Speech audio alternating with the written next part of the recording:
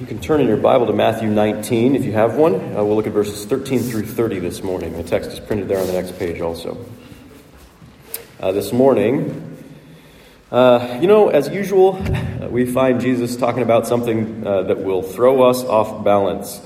He says here at the end of this passage, and he also says at the end of the passage we're going to look at next week. So these passages sort of kind of blend together, and so we'll sort of take them together a little bit more next week. Anyway, he says here, many who are first will be last, and the last first.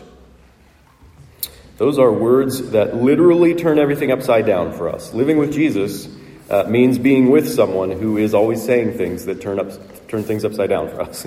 Saying difficult things for us to hear and believe and accept and embrace. He is surprising us here.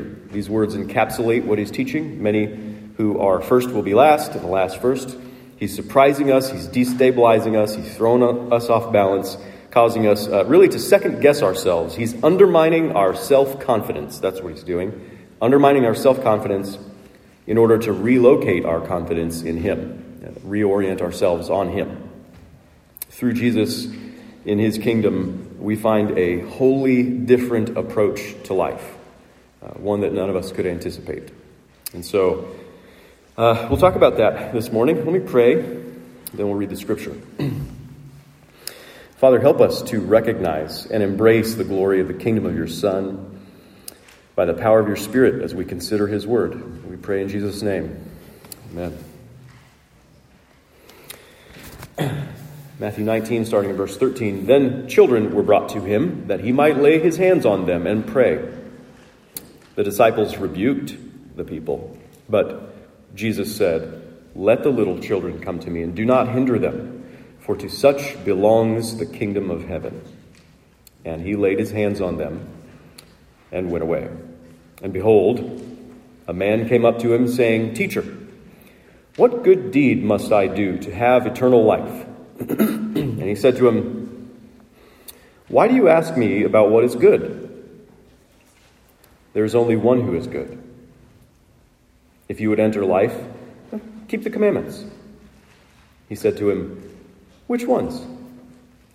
And Jesus said, "You shall not murder, you shall not commit adultery, you shall not steal, you shall not bear false witness. Honor your father and mother, and you shall love your neighbor as yourself." The young man said to him, "All these I have kept. What do I still lack?"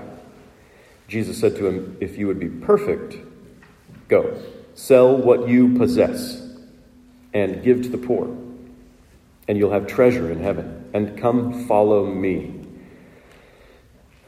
When the young man heard this, he went away sorrowful, for he had great possessions.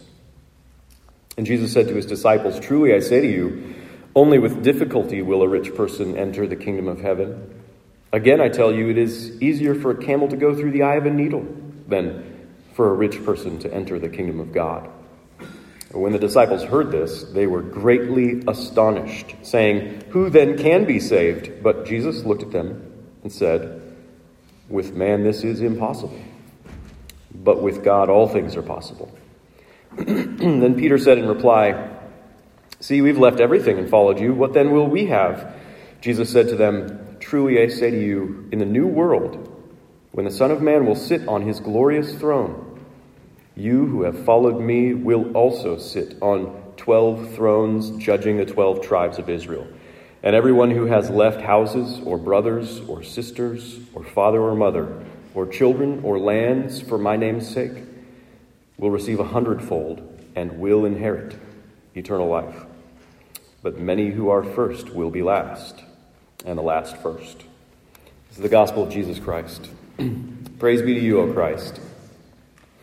So again, as so often happens, it might seem at first glance like we've got some unrelated passages here, at the beginning there with the children being blessed by Jesus on the one hand, and then on the other hand, this encounter with the rich young man. These are not just randomly slapped together. Matthew and Mark and Luke all keep these two accounts together in their parallel accounts of them. Hopefully we will see the connection that the gospel writers see. So not long ago, beginning of chapter 18, so not too many weeks ago, we heard Jesus teach on a related theme when he said, we must become like little children to enter the kingdom of heaven. He also told us to welcome people who are like little children, welcome childlike people in his name, and to be very careful not to trip them up on their way to Jesus, because the church is it's a place where childlike people belong. Well, here are the disciples rebuking people for bringing children to Jesus. Apparently, they needed Jesus to address the subject many, many times. Have you ever needed Jesus to address a subject with you many, many times? Jesus is patient, and he is willing to do that. So the disciples, they have this deep instinct level subterranean assumption. They've got assumptions about how the kingdom of heaven works. Assumptions about life and greatness and glory in the kingdom. Assumptions about what it means to be a person of substance, right? Ultimately, they've got assumptions about Jesus. They've got assumptions about God himself. Jesus makes us aware of our assumptions about life with God so that we would leave them behind and turn to true life with God that is found in him, in Christ. So the disciples assumed that children were basically insignificant. And that since they were insignificant, they were therefore unworthy of Jesus' time and attention in receiving his blessing. The disciples assumed that if anyone was worthy of the kingdom and of Jesus' time and attention and blessing, well, it would be someone like this rich young man, someone successful, someone important, someone pious. So the disciples, they rebuked those who were pestering Jesus with these children, and they expressed shock and dismay, great astonishment, when the rich young man walked away. None of this made any sense to them. The disciples were trying to nail down the rules to Jesus' game. How do you play this game, Jesus? Teach us your rules.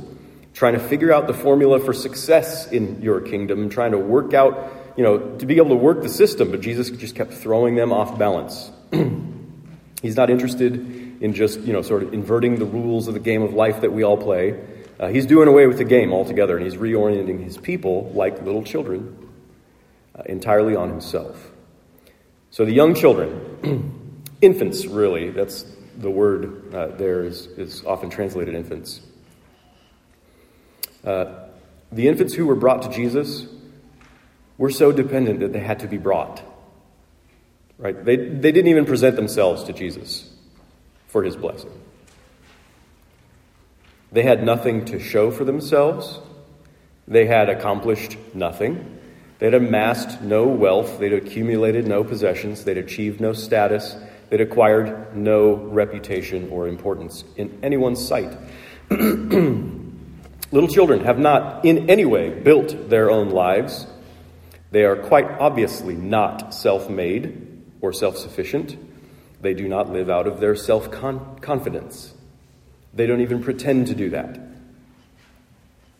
Little children are simple and they're unself-conscious. They lack guile. They don't manage their own lives or try to manipulate others. They are humble and dependent and sensitive to others.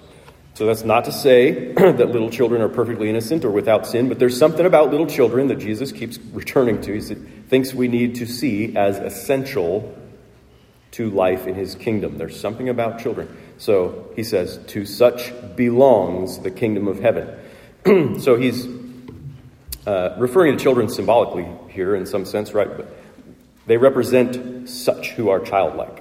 It's not only the little children Jesus is talking about, but to such as little children, right? In their humility, in their dependence on God, in their receptivity and openness to love. But Jesus is not only using little children, like reducing them to a symbolic teaching tool. He really was blessing these actual infants who had been brought to him. He really was saying that his kingdom belongs to them as well as to others like them. And that's part of the reason why the church has always baptized the infants of believers. Parents bring their beloved children to Jesus, believing that he'll be so gracious as to have something to do with them, actually. That he'll receive them, and he'll bless them, and he'll be in a relationship with them because he says so, and he does that. Let the little children come to me, and do not hinder them, for to such belongs the kingdom of heaven. And then he prayed, and he laid his hands on them and blessed them. To such belongs the kingdom of heaven. What would we normally say belongs to infants? Nothing. We would say nothing belongs to infants. Nothing belongs to little children who have to be carried by their parents everywhere. Infants are not the kind of people who have any belongings at all, especially not the greatest belongings like the kingdom of heaven, right? But Jesus says that's exactly the kind of person to whom belongs the kingdom. We tend to think that such great belongings as the kingdom of heaven should only be entrusted to high-capacity, competent people, people who have made something out of their lives, people who have proved that they're responsible, people who deserve it because of who they are or what they've done. We assume that being a person of substance, being a person worth relating to, a person worthy of God's attention, means accomplishment and achievement and accumulation, right? And that's why the disciples think the little children are just wasting Jesus' time, and why they're stunned that it didn't work out with the rich young man. I mean, this guy has been successful in every way, but their conception of success has pretty much nothing to do with the kingdom, and Jesus loves them by pointing this out to them and to us. So the rich young man came to Jesus asking what he must do to have life, or as the parallel passages say in Mark and Luke, to inherit eternal life. What he must do, what must I do, what good deed must I do to inherit eternal life? His basic assumption is that he had to bring something to the table because that's just how things work. That's how the world works. It's such a basic assumption for us that we actually have a hard time recognizing what's wrong with his question. Here's what's wrong with his question. What do you have to do to receive an inheritance? Pretty much just be a child, right? An inheritance isn't given because of exceptional performance. It's given because there's a relationship of sonship. A relationship that stands prior to and above any deeds. That relationship is the kind of thing that a little child possesses before he's even washed off in the delivery room. An inheritance is the kind of thing that belongs to an infant before she could possibly do anything to deserve it. That's not how this rich young man has come to think of eternal life. He assumes it's up to his capability, his capacity. He assumes that he has to do some good deed to deserve it. And Jesus' response immediately should get us rethinking that whole paradigm. Jesus said to him, "Why do you ask me about what is good? There's only one who is good." So we confess that Jesus is himself the only one who is good. He is the good God in the flesh, and he is therefore the one most qualified to answer questions about goodness. Jesus isn't denying that here. He's not saying, maybe you can hear it in the intonation. He's not saying, "Why are you asking me about what is good?" He's saying, "Why are you asking me about what is good?" Right? He's exposing the rotten assumption. He's saying, you think you could do something good, some good deed that will earn you eternal life. But there's only one who is good. And if that is true, if there is only one who is good, then your way into the kingdom cannot be by doing good. That's not going to define you, your goodness. Can't be by being good or doing good. That's really important to grasp. Jesus came to offer eternal life in his kingdom to people who cannot be good enough to deserve it. It is not a possibility for us to be good enough to deserve the kingdom of heaven. Hopefully, in some sense, you feel that. If you feel your lack of goodness, you would be right about that. Right? That is realistic. If you feel your lack of goodness, Jesus has you right where he wants you. When you feel your lack of goodness, you let it drive you to the only one who is good. To pray for his mercy and his grace and his salvation, to receive the free gift of eternal life that he has already come to give in spite of your lack of goodness. Right? But that doesn't really sink in for the rich young man throughout the conversation. But there it is. It's the first thing Jesus says. So you cannot accomplish and achieve and accumulate your way into eternal life. If anyone enters the kingdom, it will not be by a successful performance. You cannot manage your life with God. Jesus wants you to know this because he wants you to know what truly makes for life with God. He does want you to know that. Only Jesus can truly give you life with God entirely apart from your deserving it. So the only way you can learn this, the only way you can learn that you cannot perform and manage your way to life with God, is to hear the impossible demand of the law and to begin to recognize how far short you fall of the glory and the goodness of God. So Jesus offers up the impossible commandments. He offers these up to expose the spiritual bankruptcy of the young man, the rich young man. He says, if you would enter life, hey, just keep the commandments. So the rich young man's entire life has been built on the delusion that being a person of substance, being someone worthy of God's attention and favor, means building your own life. He's been under that delusion, and really what he has built then is not truly life. Rather, his life has dwindled to that little idea of being self-made so that he has become a person entirely lacking in true substance. He's become less real, less in touch with reality, less able even to interact with Jesus and receive the reality of Jesus. He cannot recognize that Jesus, what he's doing, is exposing the bankruptcy of his way of life. He cannot recognize it. He's so thoroughly stuck in his way of life as successful performance, that when Jesus says, keep the commandments, he says, which ones? This is just when Jesus slaps his forehead and walks away, right? You've got to be kidding me. Which ones? No, thank the Lord, he's patient. Jesus says, you shall not murder. You shall not commit adultery. You shall not steal. You shall not bear false witness. Honor your father and mother, and you shall love your neighbor as yourself. So Jesus is directing his attention to several of the big ones, right? Mostly from the Ten Commandments. We should spend some time thinking about these further. We should slow down and think about these further, about the particular commandments Jesus is mentioning here, about their order, about their selection, and actually maybe we could do that during sermon discussion. This rich young man definitely should have taken some time to slow down and reflect on what Jesus was saying here, to ask Jesus more about these commandments, really to wrestle with them.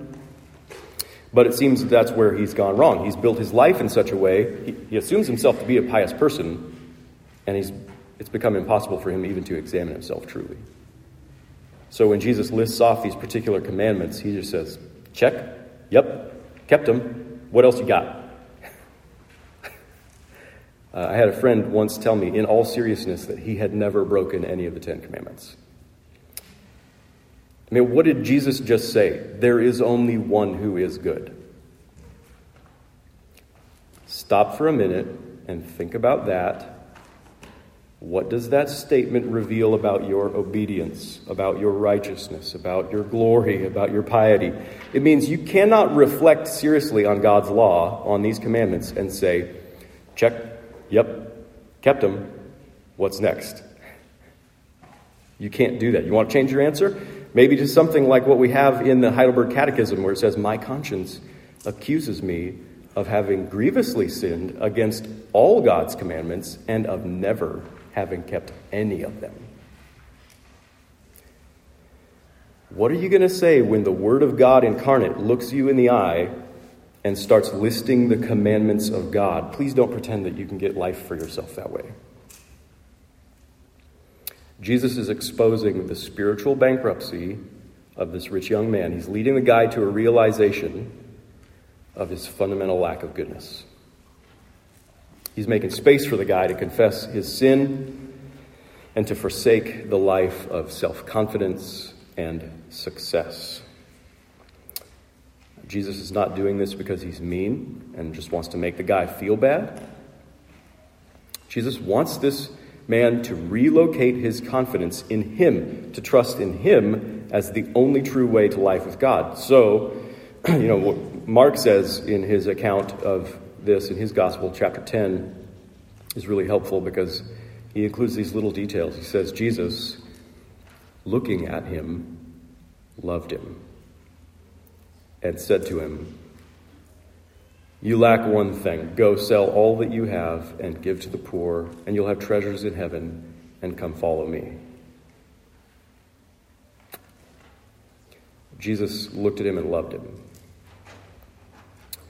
Jesus doesn't turn this guy away. The rich young man walks away from Jesus. Jesus does not turn him away.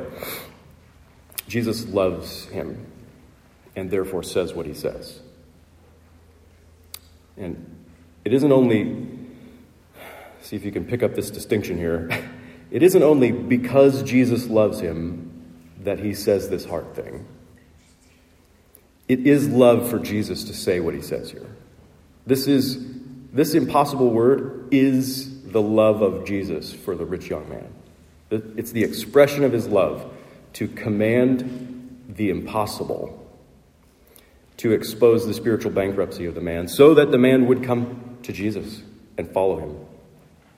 Lean into the relationship with Jesus, trust Jesus, believe him, receive him, put his confidence in him, and forsake the way of self-confidence. Jesus calling this man to that, these difficult words that he walks away from, is the love of Christ in his life. But instead, this is too difficult. The rich young man had too much invested in his possessions, so he went away sorrowful, it says. And that's the insane irony of it. He had a choice between Jesus, the kingdom of heaven, and great possessions.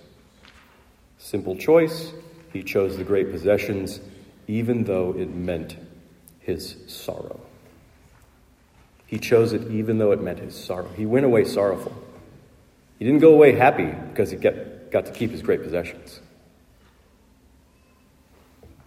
What is wrong with us that we would do that? Our idols make us miserable slaves. And when Jesus calls us to repent and forsake them, why can't we just let go? Why refuse Jesus, who is the Lord of joy, and instead embrace emptiness and despair?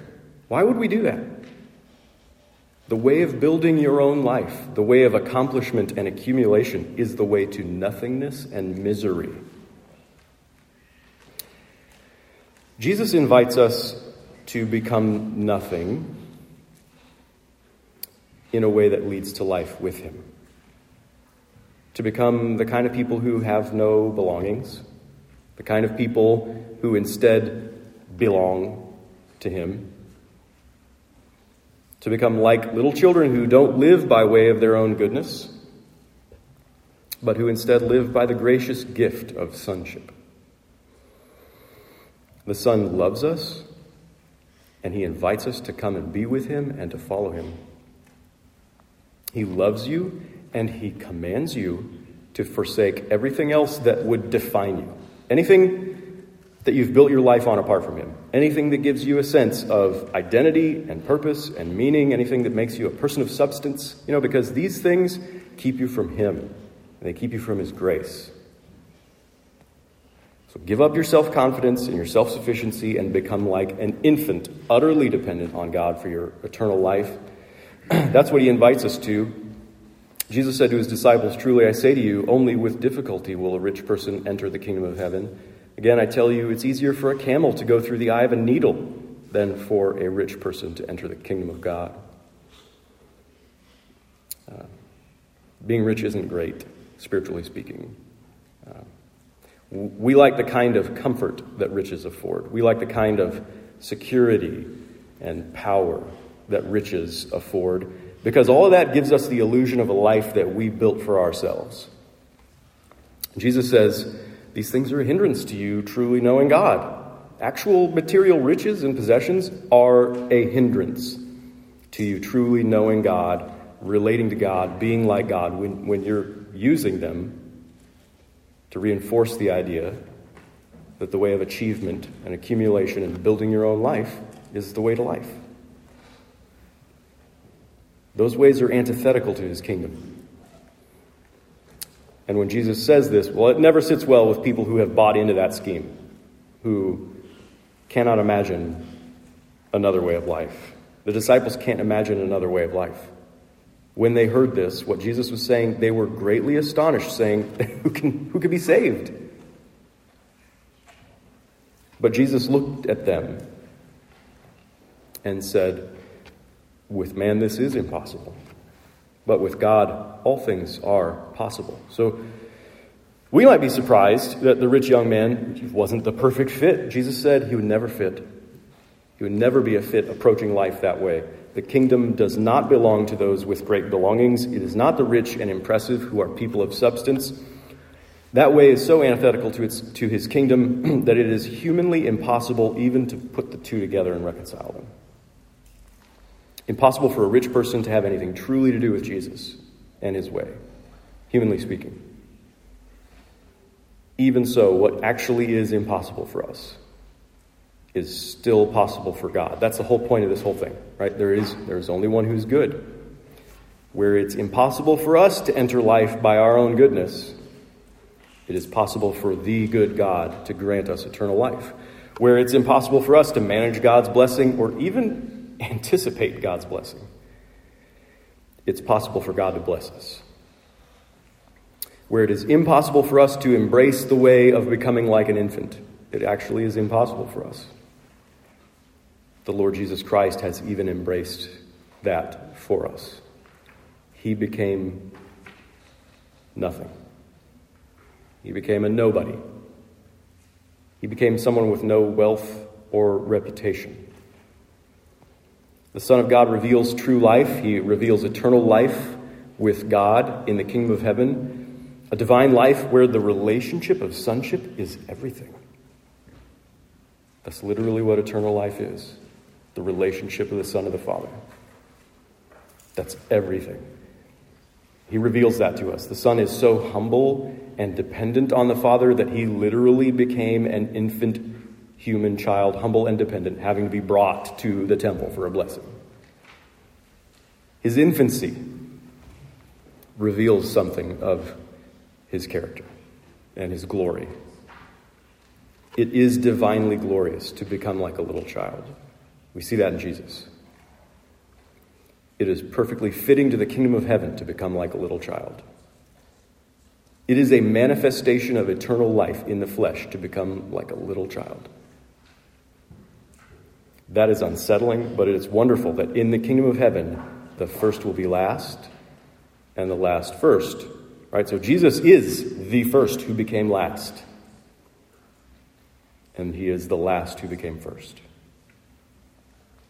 Our assumptions about life and about his kingdom and about Jesus and about God, they are always wrong. We think the first should be first.